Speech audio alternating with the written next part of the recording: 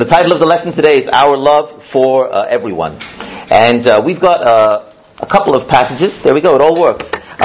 If you have Bibles, electronic or paper, we're going to look at a couple of passages today. Please turn there. If you don't have a Bible, if you're visiting with us today perhaps, the verses are on the screen if you can read the print. If it's large enough for you. If you have better eyesight than I do from that distance. But let's read in 1 John chapter 4 verses 10 to 21 and then we'll look at another passage. In 1 John 4 beginning in verse 10 we read these words. This is love, not that we loved God, but that He loved us and sent His Son as an atoning sacrifice for our sins. Dear friends, since God so loved us, we also ought to love one another. No one has ever seen God, but if we love one another, God lives in us and His love is made complete in us.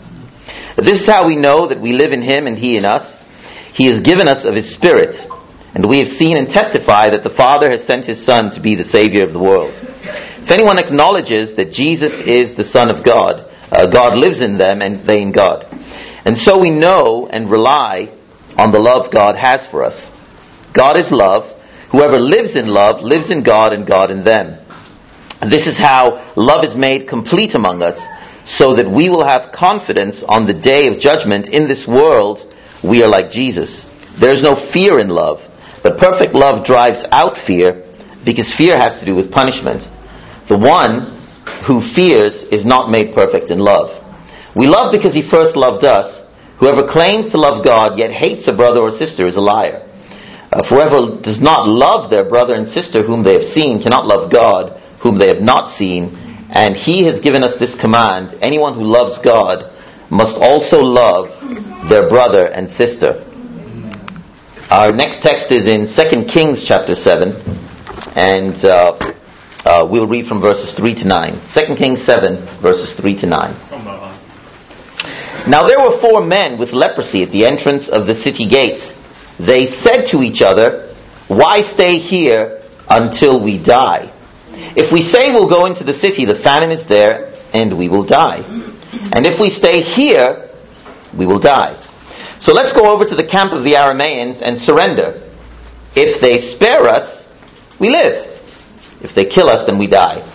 At dusk they got up and went to the camp of the Arameans.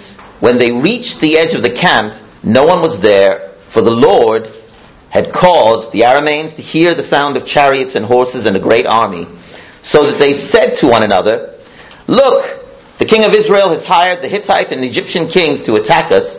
So they got up and fled in the dusk and abandoned their tents and their horses and donkeys. They left the camp as it was and ran for their lives. The men who had leprosy reached the edge of the camp, entered one of the tents, and ate and drank. Then they took silver, gold, and clothes, and went off and hid them. They returned and entered another tent, and took some things from it, and hid them also. Then they said to each other, "What we're doing is not right. This is a day of good news, and we are keeping it to ourselves. If we wait until daylight, punishment will overtake us.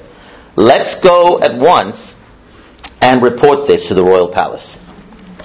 God's word is awesome. Yeah. Now, when I was a boy, there was a slogan that was very popular. And some of you are just old enough to remember it. And the slogan it went like this: "Make love, not war." Remember that one? And since I was a boy in the last half century or so, that slogan has been adapted for use in multiple forms. The latest one being "Make love, not Brexit." And the slogan and its many offshoots, they tend to show up at demonstrations during times when people get confrontation fatigue. Okay? The original sprang out of the Korea and Vietnam wars, which themselves were not that long after the last World War. And the present "Make love, not Brexit" is in the wake of another kind of confrontation fatigue. Not physical, not with soldiers, but still wearying, and suddenly, at least among some, the idea of loving everyone is in fashion again. And love is such an all-obsessive thing for us. The search for love obsesses us. The search for love eludes us at the same time. We're not neutral about love. We write songs about love. We write songs about looking for love. We write songs about losing love. We write songs about betrayal in love. We write songs about the thrill of love and the blindness of love. And the disappointment of love. There's no other activity of humans that grabs our attention as much as love. Now, think about it this way. We probably spend more hours in sleep than in any other activity. But we don't write songs about sleep, do we? Between the ages of 20 and 70, in our waking hours, we probably spend more hours at work than doing anything else. But we don't write poetry about cleaning or programming, teaching or being a GP. And yet we do about love. And today, as we think about what we can learn from the texts that we've looked at, and as we think about our theme today, which is our love for everyone, that was the title that was given to me, I want us to look at it in this way. Let's talk about how love is elusive since we don't understand it. And yet, love is available if we submit to it. And how we can indeed love everyone, but only if we're humble. Okay? And so, first of all, love is elusive since we don't understand it. Love is... so we've talked about kind of our pop song notion of love. And yet love is not woolly. Okay, the pop song notion tends to be a little bit woolly. Love is not woolly. Love in the Bible is not woolly. Love, as we just looked at it in 1 John chapter 4, is not woolly. It is defined by God's love for us.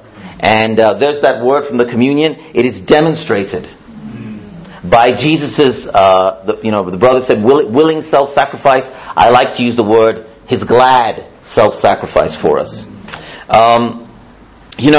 The picture of that love, the love that we find portrayed to us in the Bible is of the cross.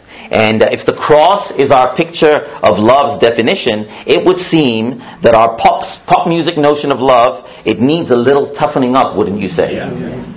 Amen. And so, John says, since God so loved us, He loved us as demonstrated by His Son's sacrifice on the cross. That is the picture. It's a picture that says it all. Since He loved us in that way, we're exhorted, let us also love one another. Now, when John is writing in 1 John, he's reflecting some words that he wrote in his gospel. Even back in his gospel, he gives this longer than any of the other apostles. He talks about everything that Jesus said to His disciples, instructing them during those final hours of His life, or during that last night before the final hours of His life. And in John's gospel, we found that Jesus talks about how greater love has no one than this, that He lays down His life for His brothers. We're supposed, in John 13, 34 and 35, those famous words where Jesus gave us the new command, we're told to love one another, remembering how Jesus loved us, and that by this all people would know that the Father has sent the Son. John says some even more incredible things. He says that no one has ever seen God. Would you like to see God? Most accounts in the Bible of people seeing something of the glory of God involves them falling on their faces, or wanting God to go away from them. And we understand from those passages that God's holiness and God's love is so pure and so without the corruption, the mixed motives that we have, that it produces a sense of shame in us, because we realize when we see Him what we ought to be. And yet, in His Son, God came in a human form, and we were able to. The disciples were able to see Him. People were able to see Him. We're able to see Him in a sense as well, because we have the accounts of Him, and we're able to see God in human form without being burned up and dying. Yeah. Okay, and yet, even more amazingly than that, John tells us. John makes a bold assertion. He says, people can see God not just by imagining Jesus walking on the face of the earth. He says people can actually see God when we love one another. When we love one another as Christ loved us. And in some way, when we love one another, who God is becomes revealed to the world, which is both an inspiring and a very, very challenging thought.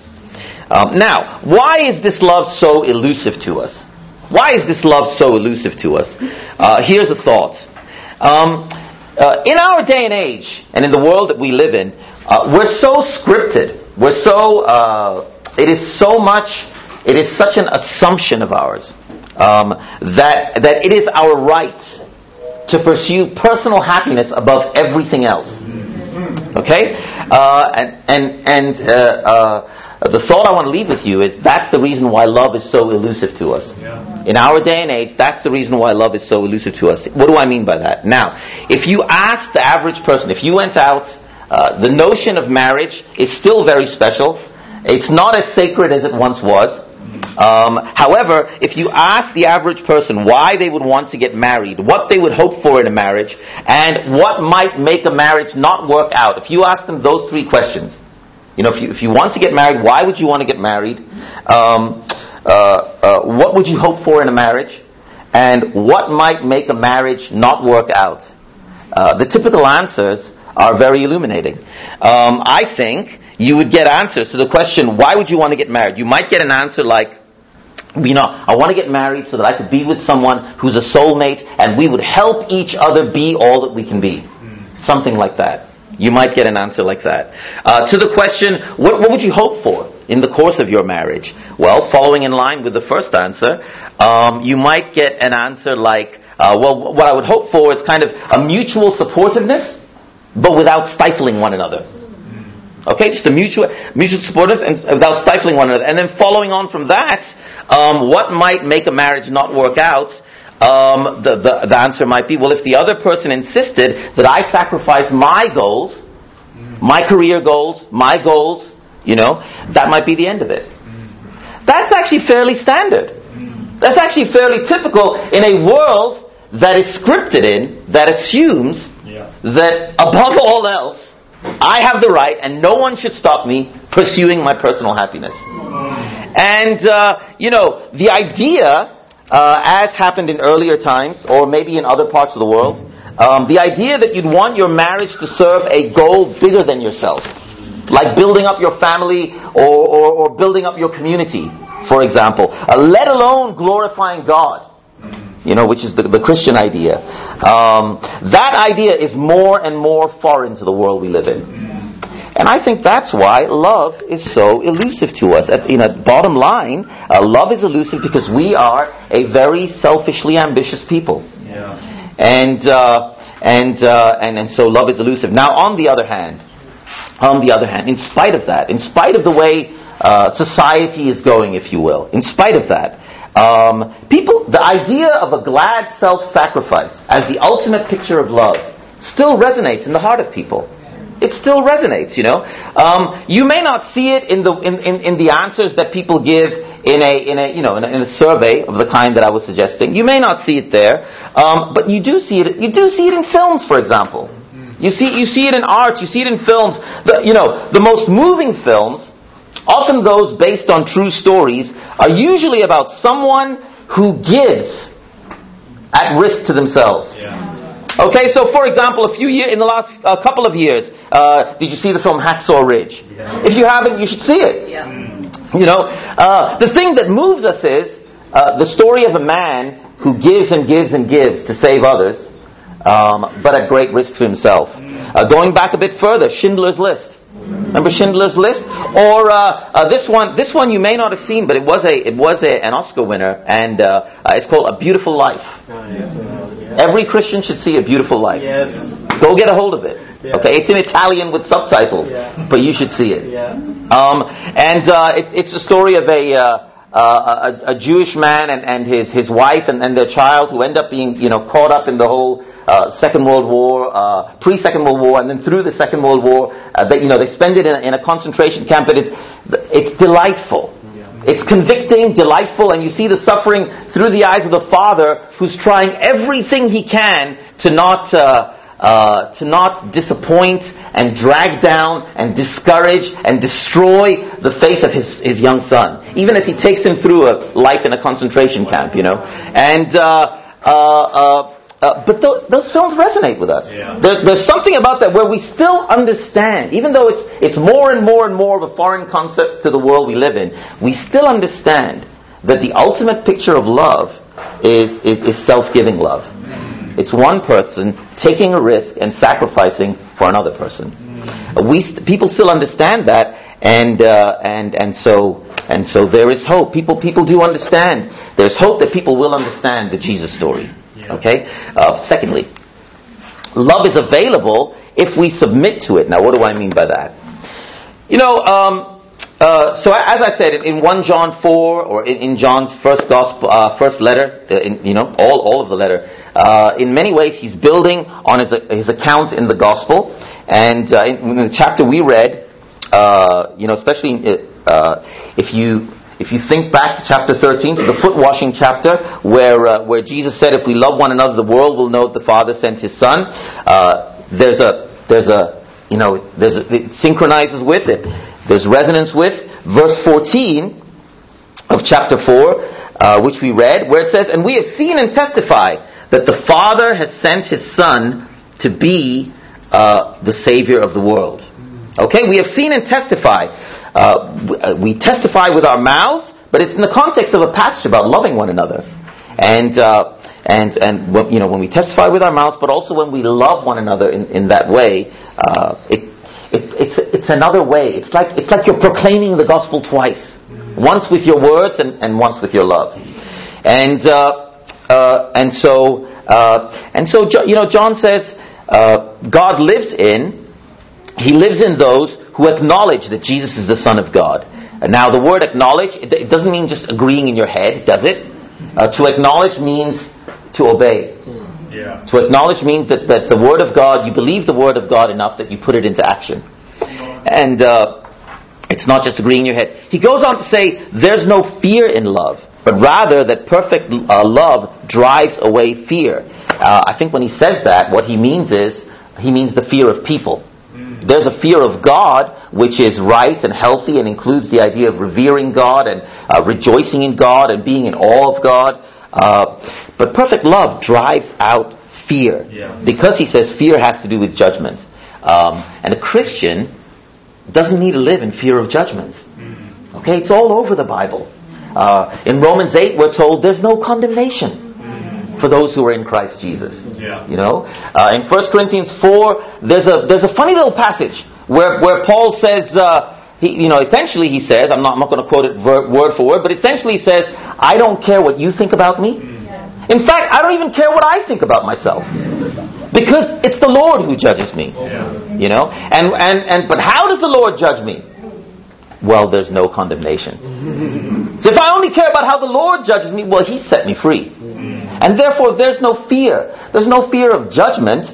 So going back to Romans 8, and so who will bring any charge? Who will bring any charge against us? And so perfect love drives out fear. Perfect love is really, first of all, understanding how much you are loved by God. Yeah. That's the only perfect love there really is. People can love others when they understand how much they are loved. In a small way, that's true in life.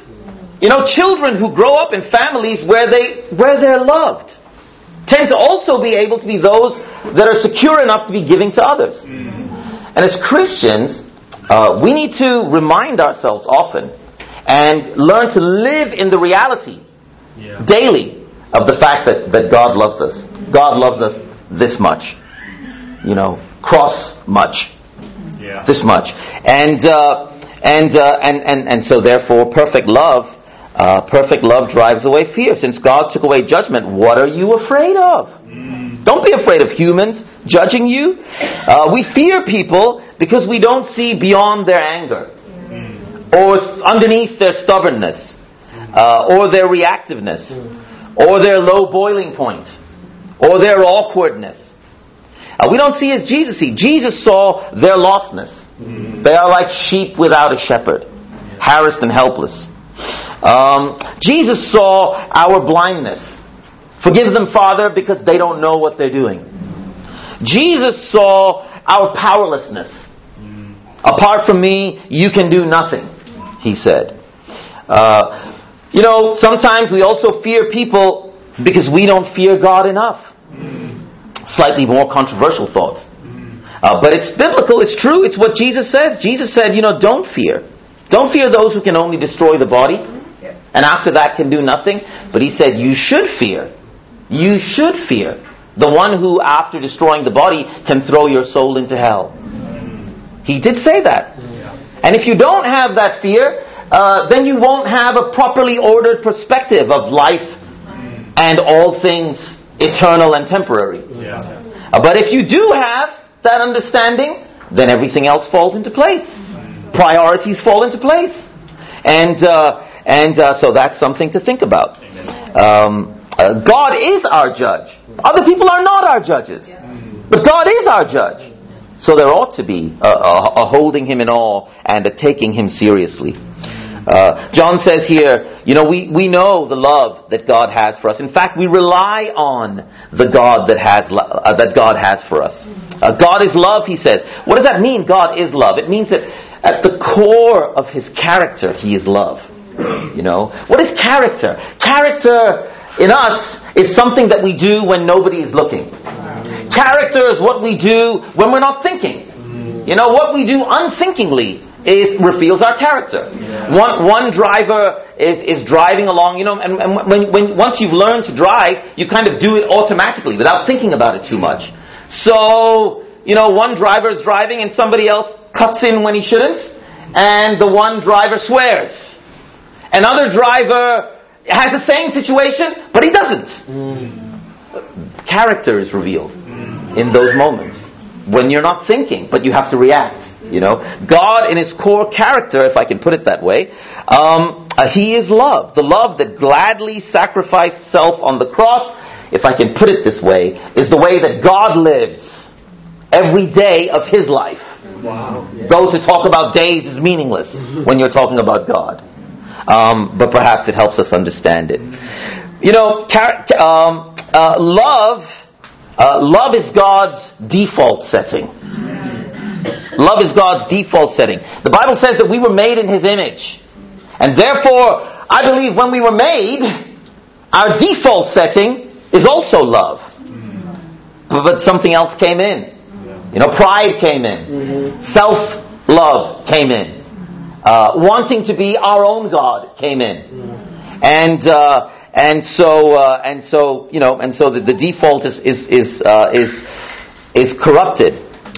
In a way, all of what God does in our lives, all the discipline, all the work He does in our hearts through the Spirit, all that He does in raising us up to be mature sons and daughters, all that He does is kind of like pressing that button that says restore default settings. Amen.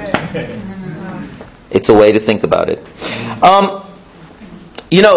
And maybe because that's the way we were created, maybe that's why we are so obsessed by love, as I said in my introduction. How can we love? How is it possible to love like the Holy God? How can we do that? Now, I think it's not a surprise that right in the middle of this passage, when he talks about how great love is, but also how difficult love is, he inserts, God has given us of His Spirit. Now, he says it in the context of this is how we know we live in Him. He has given us of His Spirit. Again, we're reminded of other passages. The Bible teaches us that the Spirit testifies with our spirit that we're sons of God and children of God. But I think it's very appropriate also because when we think about such a high standard of love, just realistically speaking, who is going to love like this? And if we're even going to grow into that kind of love, how is that going to be possible apart from the Holy Spirit? It is impossible. It's impossible. Anybody who's tried, and I know that all of us, or nearly all of us, have tried, we quickly come to the conclusion that it is impossible without the help of God's Spirit, to live as Jesus did. And even with the Spirit, it is something we grow into over a lifetime. Right? And so God has given it. It can only be with the help of the Holy Spirit that we can love like Jesus loved. To love like God loves, you have to be willing to let God restore default settings in your life. And that takes a daily act of surrender. A daily act of submission. Love is available, but only if you submit to love, to God's love. Really what that means, submit to God. And, John is writing. What was John known as when he was a young man? He was one of the sons of thunder. That's right. All right, a son of thunder. But he became known as the apostle of love. The very John whose writings we're reading. As Jesus transformed him, he changed. How do you get transformed?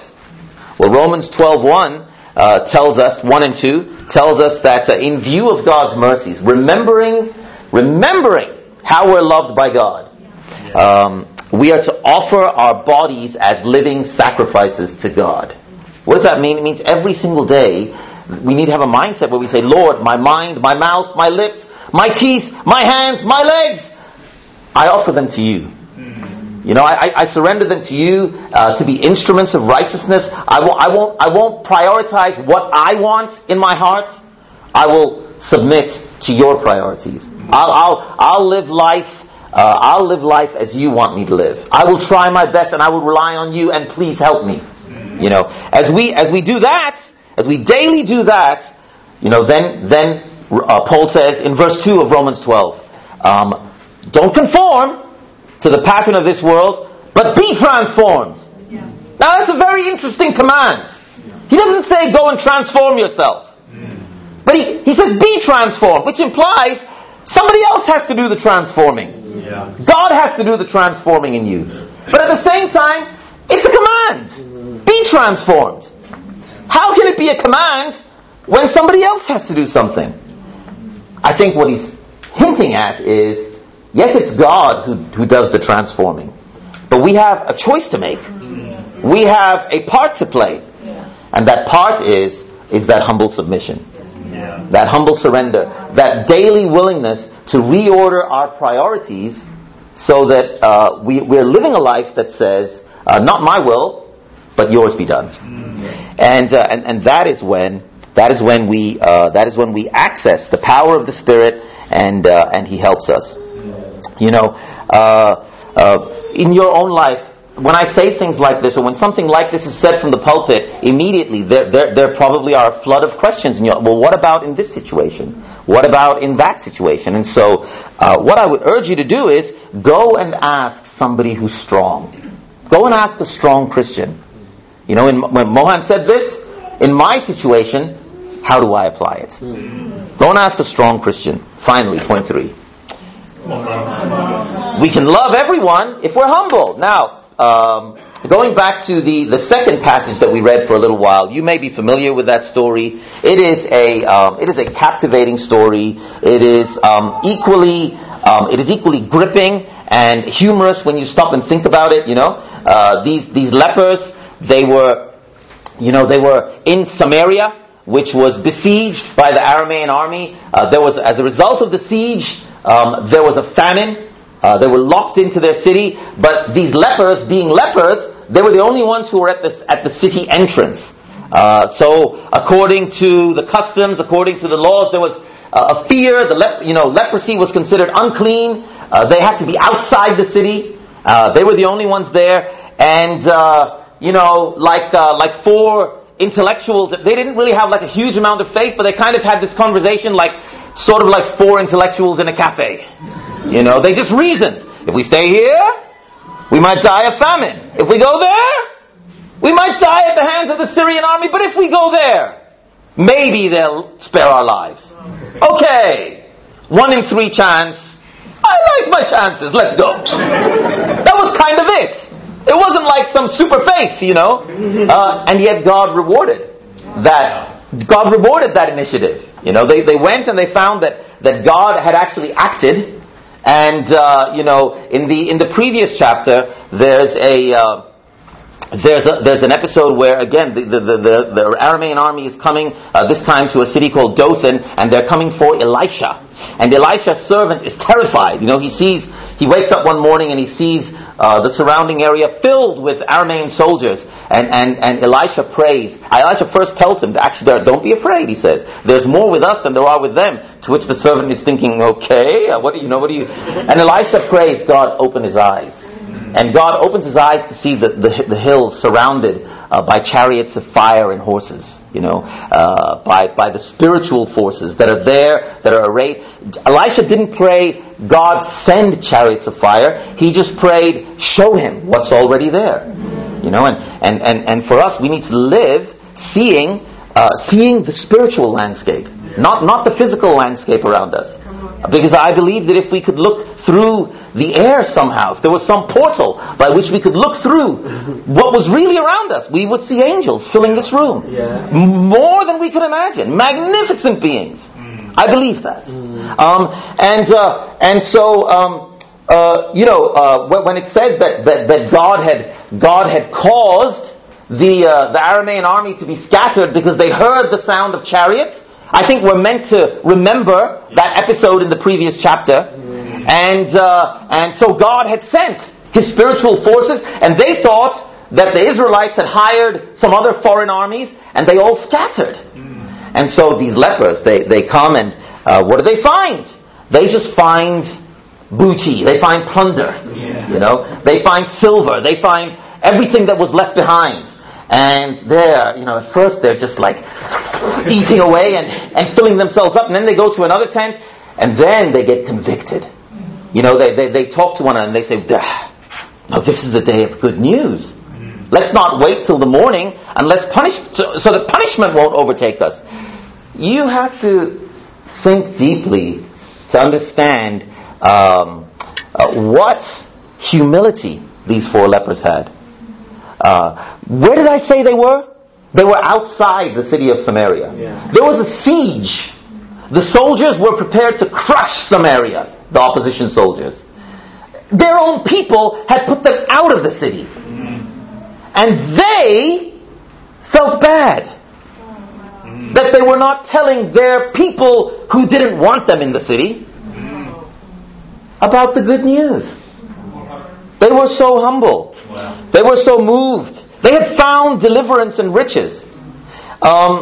Such was their sense of having been humbled by the overflowing grace of God that they were compelled to go and tell.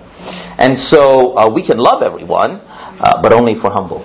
Yeah. Only if we live daily in gratefulness. Only if we practice remembering how much has been done for us. Forget about the bad things for a moment. It's easy to focus on those. Forget about how someone treated you or didn't treat you. But no, I have been blessed overflowingly by the grace of God, and therefore this is a day of good news.